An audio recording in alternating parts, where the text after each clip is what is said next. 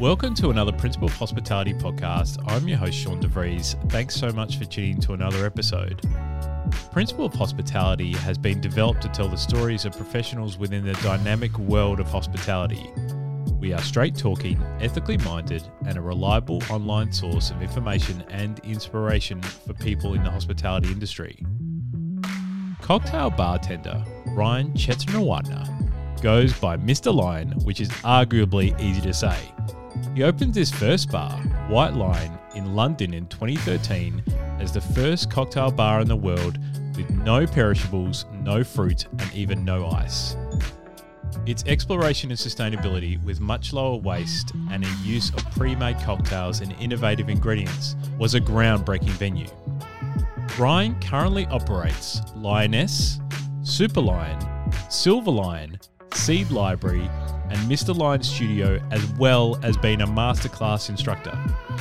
He is also going to be in Australia for the highly anticipated world-class cocktail festival, returning to Sydney from the 9th to the 18th of September, with colourful cocktail experiences and never-before-seen collaborations. The world-class cocktail festival will simultaneously host over 50 of the world's best bartenders, including a collaboration between Ryan and Peter Gilmore at Key.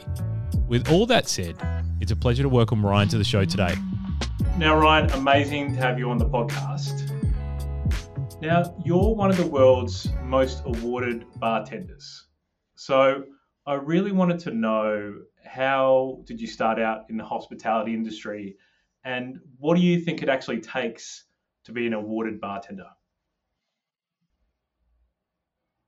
I think most of the people I talk to in the kind of hospitality world ended up kind of taking a slightly convoluted route to end up in the industry. And, you know, my background was very much that. It was something I did as a little bit of a passion and a bit of a sideline before I kind of went, actually, this is the world I want to be part of full time.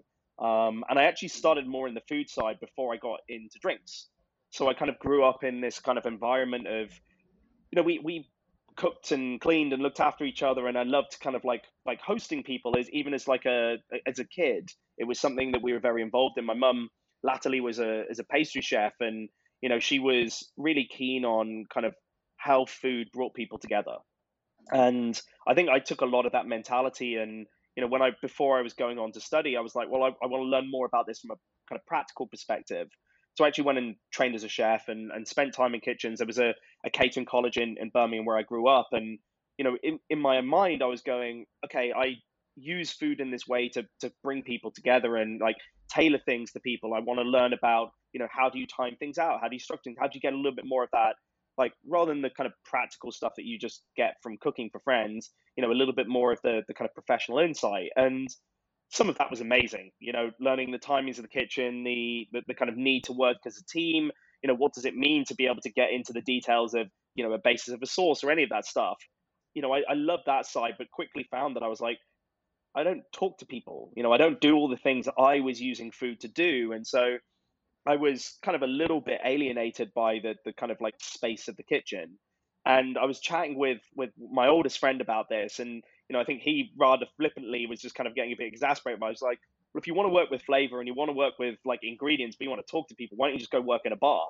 And it was one of those moments I was like, huh, I hadn't thought about that, but that's exactly kind of like it fits right in my head.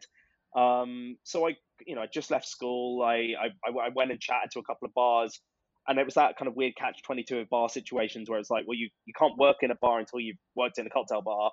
But I kind of blagged my way into it and was like, listen, I'm really interested in this. I've come from a food side. You know, just the idea of the interactions of the bar is what really excites me. And, you know, you've got these amazing products on the back bar. It's exactly the same thing as kind of working in the kitchen. And, you know, as soon as I stepped behind the bar and, you know, started as a bar back, but like, you know, then was involved in, you know, the conversations, I just kind of was like a sponge for it, really excited to learn as much as I could. And I ended up just like, you know, completely bitten by that. And it was a really nice thing for me because, you know, as I went on to studies, it always became the constant. You know, I was down in London, I was at art college, and I was up in Edinburgh studying kind of sciences. And, you know, the bar became this kind of wonderful parallel for all of the studies I was doing, and all the kind of like bits I was excited by from kind of like a creative point of view, a human point of view, the way that like food and culture all linked together. It just, it just felt the perfect marriage for me. Mm. And so I ended up kind of working in a ton of different venues, like everything I could possibly learn from. It wasn't to me about kind of just being in cocktails or anything like that. I tried to be in food world, nightclubs, dive bars, the lot. It was kind of, it was just a really exciting space to kind of be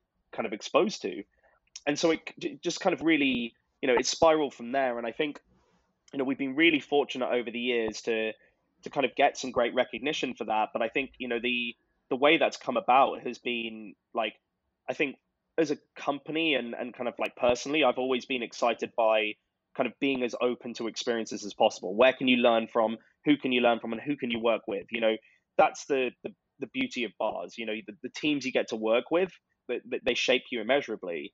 And so when it came to kind of like the Lyan projects and 10 years on, I think the reason why we've been able to kind of like push and thankfully be rewarded and kind of recognized on some of these things is we've been able to have a team that have looked to kind of like continue to learn and push and be inspired by different things.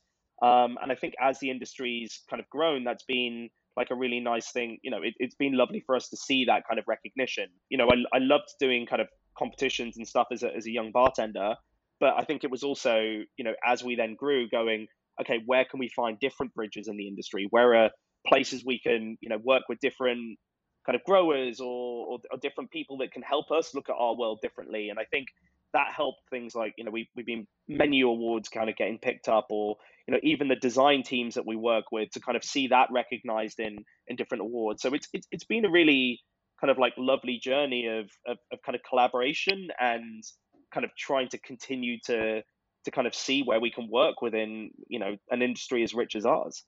Yeah, of course. I was going to ask, this is probably a bit of a selfish comment in a way. I'm a former baker, right? So I used to own a couple of bakeries Oh, in my nice. in my early career. And I'm just curious, did you ever think of getting into pastry chefing like your mum? Because obviously, I think there's a lot of actually similarities between bars and bakeries in a way when you think of fermentation and maturation and all that kind of stuff and patience that you need to have to get a quality product. Did you ever think of that? 100%. And I think as well, there's, now chatting to a lot of friends, like, Doug did a lot of work on fermentation, and actually from a really like making bread with, his own grain, and what did that mean? And like having some of the conversations we've had with him, and, thinking about what are the opportunities and the kind of pillars of flavor opportunity.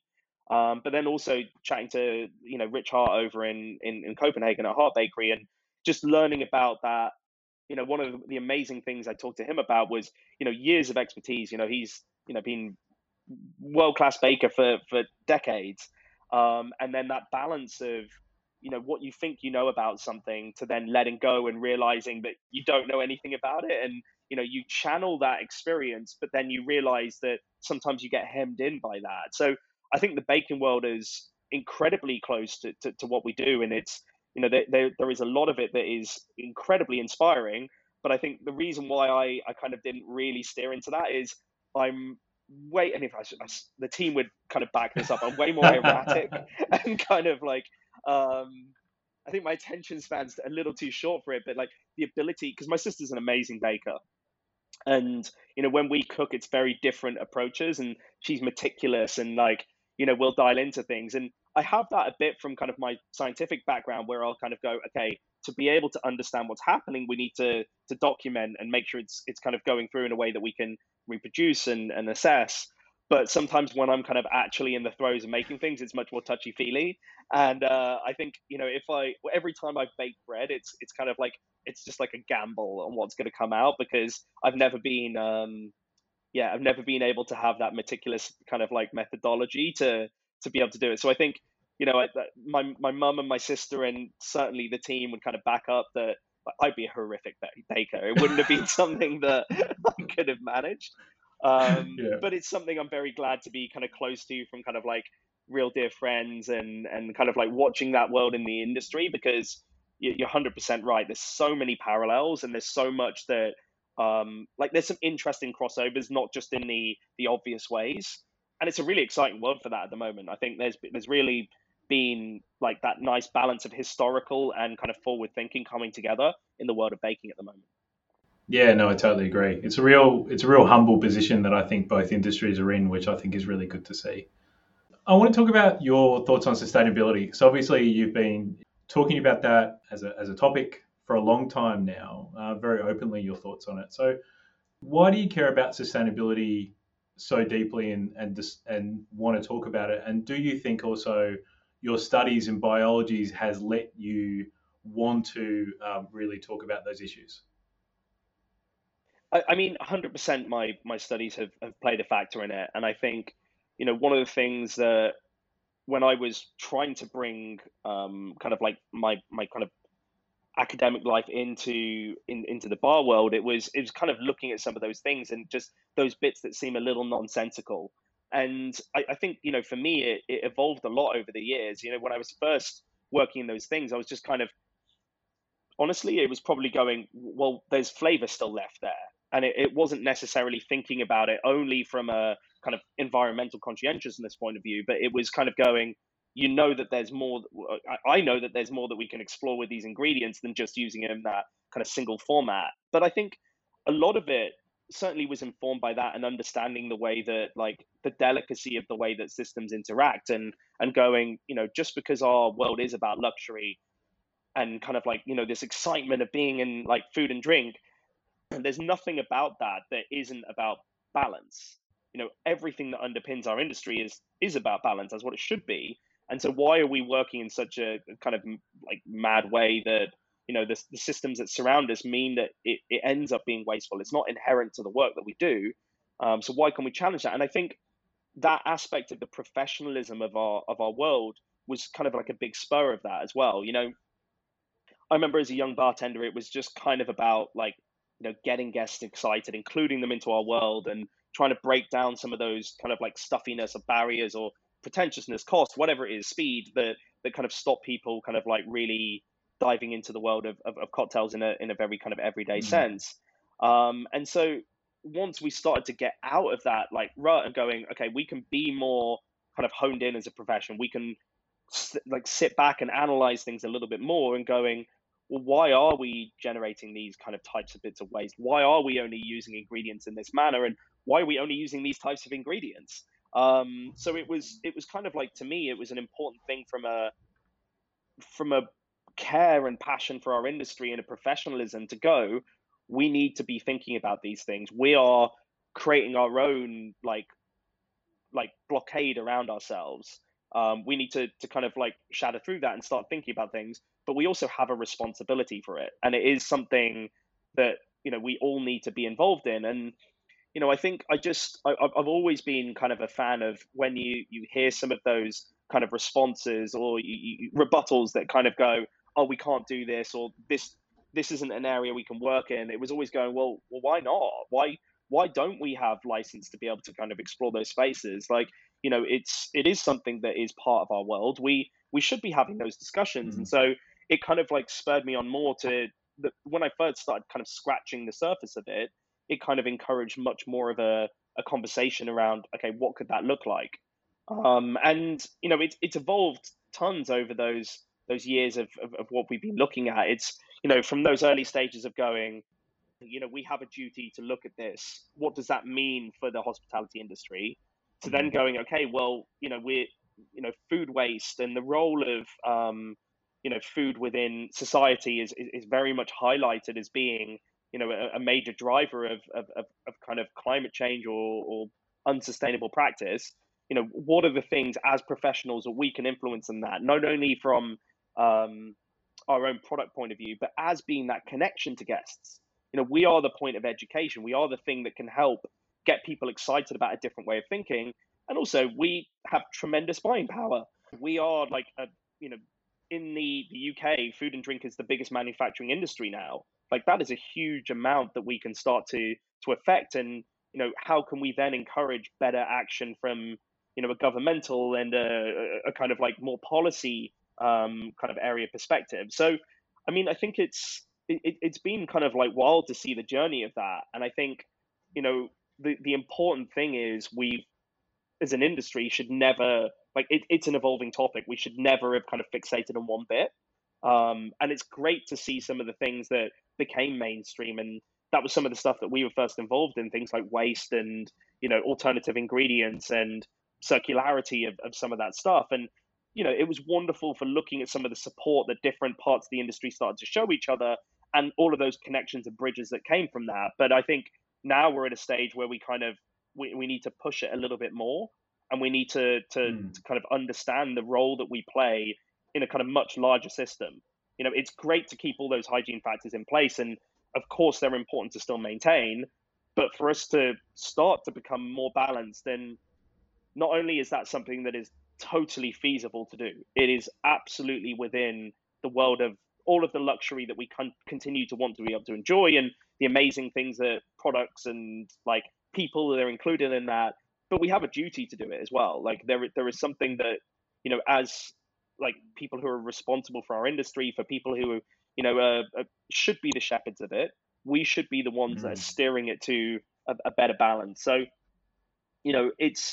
it's something that I'm really glad to see is just becoming much more of a wide conversation, and the people involved in the industry, and that's such a wide gamut of people.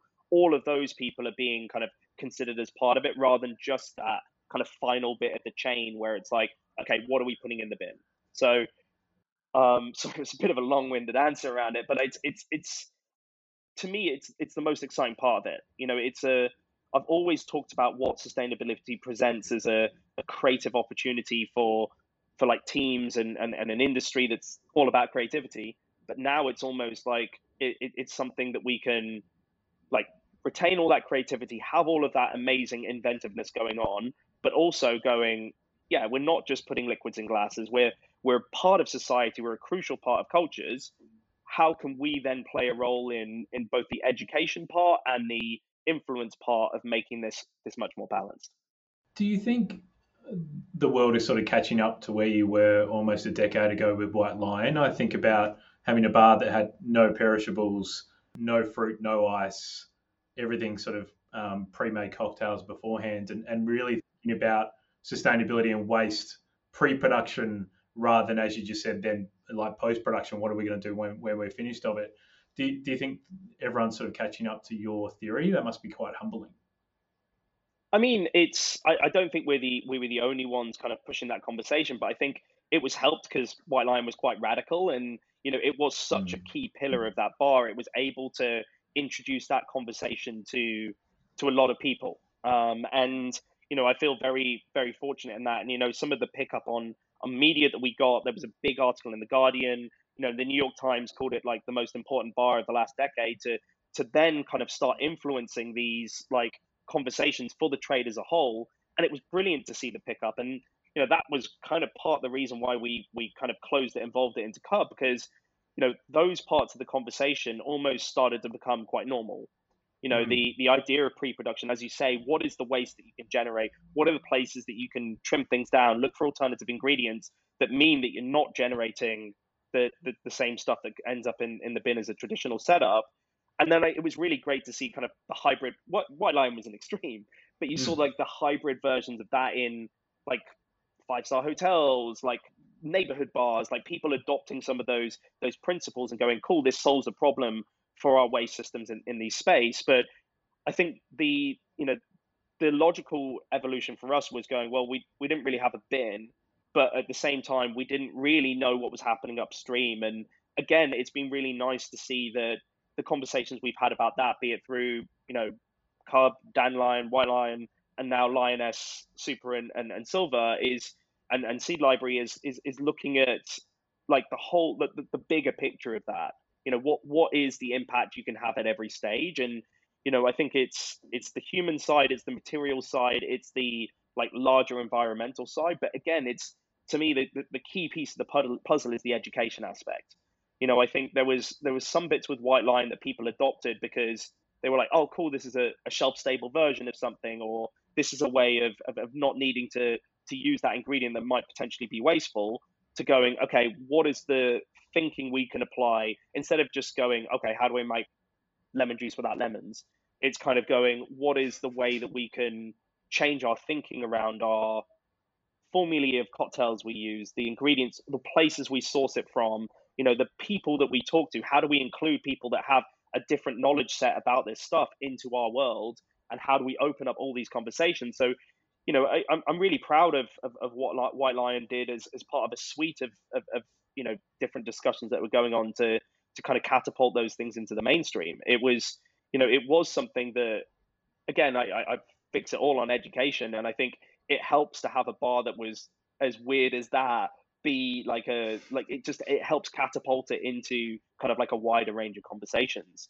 So it's really exciting to see, from it's going to be a decade ago, like next year for White Lion, and how much has changed through that is really wonderful to see. But I'm still glad that no, it's still a bar I love dearly, and I loved all the things that you're doing that. So it's still nice to kind of see those kind of ripples of that bar kind of carry through to the day as well. Is obviously, you've got bars all over the world, right? Are you is the reason for that, if I sort of look outwardly, because you really want people to have a conversation about sustainability and about how things can be done differently, and the reason why you're doing it in different parts of the world, you want different conversations and different people in the world, because you sort of have this parallel between this opulent bar setting, right, and this amazing beverage which you're doing in such a sustainably focused way. Is it this kind of confusion that you want to actually start the conversation for people? Well, I think wherever we've done things in different markets, it's always about that kind of sense of locality. And an underlying principle we try and always like have throughout the company is, we it's the name of the books, but like the principle of the company is good things. How do we do good as much as possible? And like some can have more of a focus on it than others. Is There's always going to be these different kind of structures around it, but I think it's always about trying to understand that local opportunity and influence. And whenever we did these talks, it was going, we will give as much framework and examples as possible, but these are things to kick off your own exploration of it, because whatever problems you face are going to be different in your space. Like, be it from water, from human side, from materials, to what structure there is around you to bring in ingredients, or to compost Mm. ingredients, whatever it is.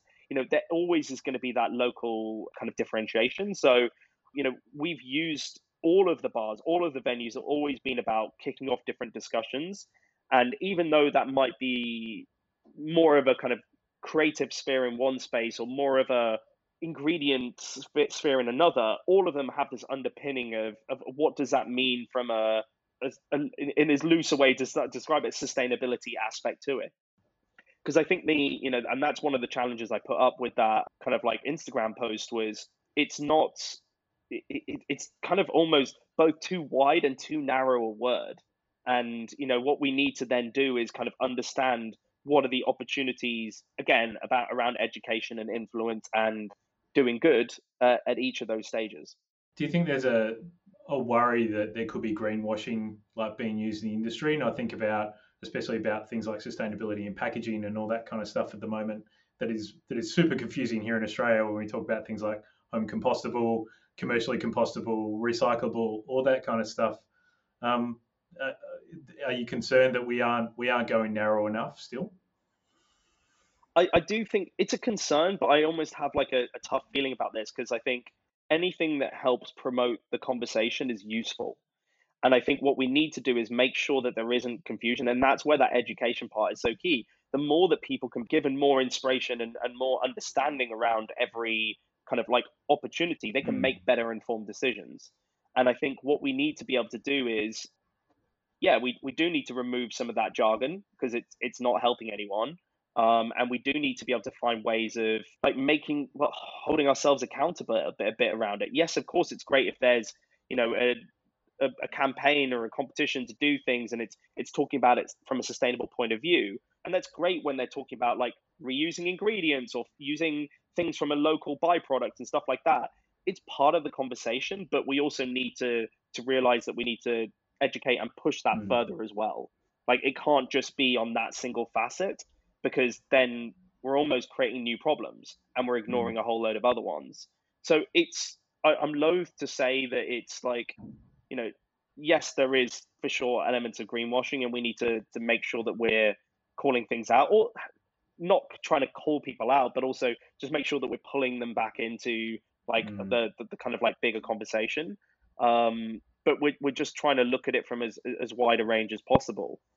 So it's all about education and kind of making sure that there's the kind of balanced conversation around these different topics.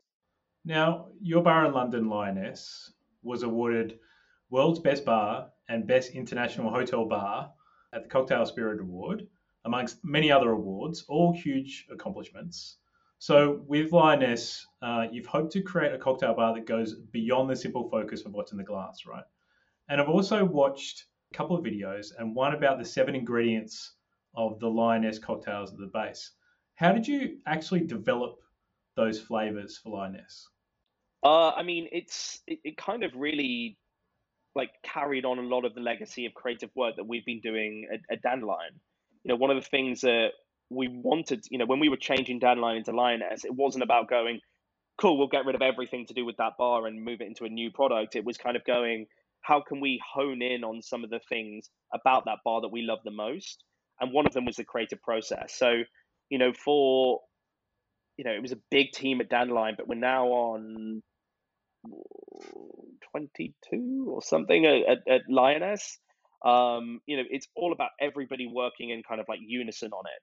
And the way that we've always worked is around, what we look for something that feels like a common ground for people. What's a common connection? It's not just about going, this is my nostalgia. These are things that I know, and I'm hoping they're going to resonate with you.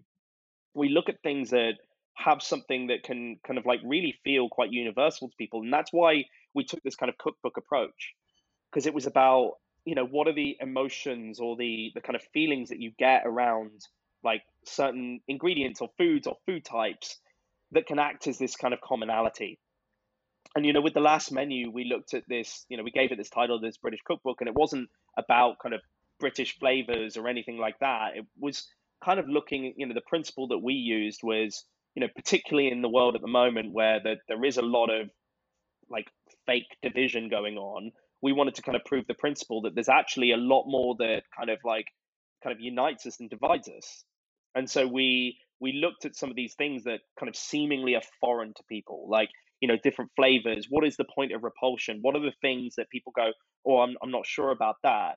But then also frame it through something that is abundant in Britain and helps people ground it and understand it. And suddenly it's, this is the beauty of food. It is such an amazing connection. And when you've got big, rich, complex topics like division and diversity and foreignness, to be able to use food as a way of going, look, it's not as weird and mad as you think. It's actually like, it can be, very easy to connect through. And we ended up like doing some pretty mad ingredients that, we have a blood curacao on at the menu.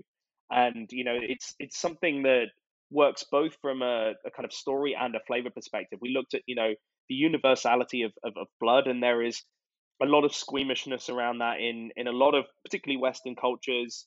But then it's used as like not only a way of kind of like using the whole animal, but also as a way of kind of really classically adding texture or richness or weight or minerality to dishes that have become like very like well renowned and actually very weirdly accessible to people.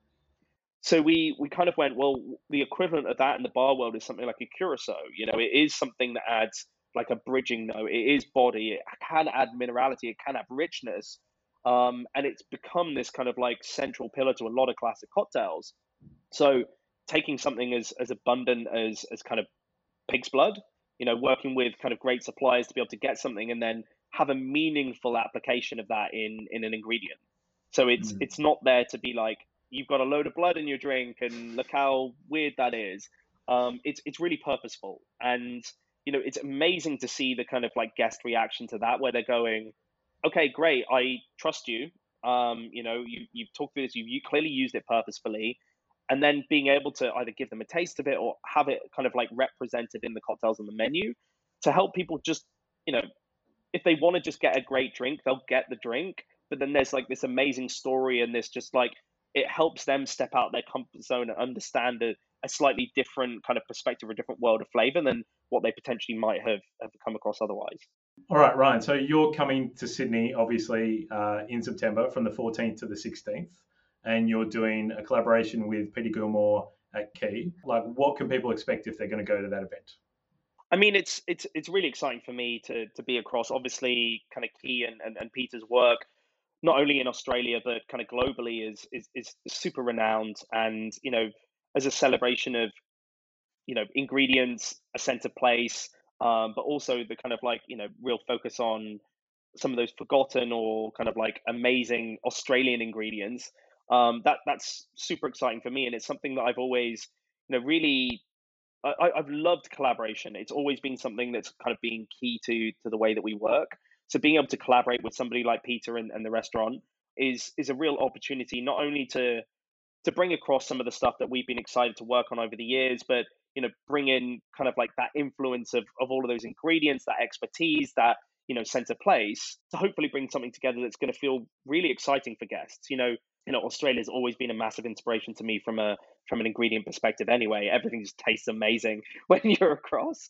But being able to kind of like collaborate, and I've always found kind of working alongside food and the pairings an amazing challenge, because to me it's not just about the marriage of flavors and how do you tee up something that tastes. It's almost like making a mega cocktail where you've got the dish and the drink together to become greater than some of its parts, but it's about the sense of hospitality. What can we bring as an experience? And I think you've got people coming from all over the world for the World Class Festival, and you've got an amazing audience in Sydney that has got a great kind of understanding and excitement around food and drink.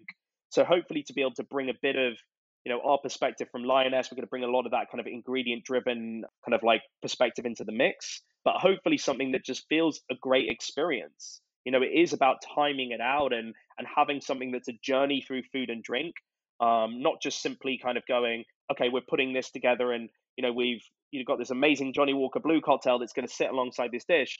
It's kind of going, well, how do we want to map out an evening for those guests that are going to be coming in? And those food and drink touches are kind of part of that whole collaborative kind of journey. So I'm really excited for those 3 nights that we have to hopefully bring something to life that people haven't seen before. Absolutely. Well, that's all going to be linked up in the show notes of this podcast so that people can go. Obviously, we're releasing this the week before, so if you can still get tickets, please do. Ryan, I know everyone's super excited to have you here in Australia, my friend. So I wish you safe travels, and thanks so much for your time. Thank you so much. I can't wait to be back across in Australia. It's been far too long.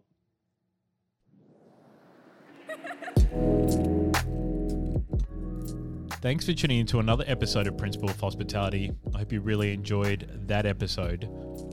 Please comment, like, and share this podcast with your friends in the industry. We're making this content with the industry in mind, so we'd really appreciate you sharing along with those that you know, especially an episode like this where we're so proud to have Ryan on the podcast. And if you don't know us at Poe, Sash, my co-founder from Principle Design, has one of the best design agencies in Australia.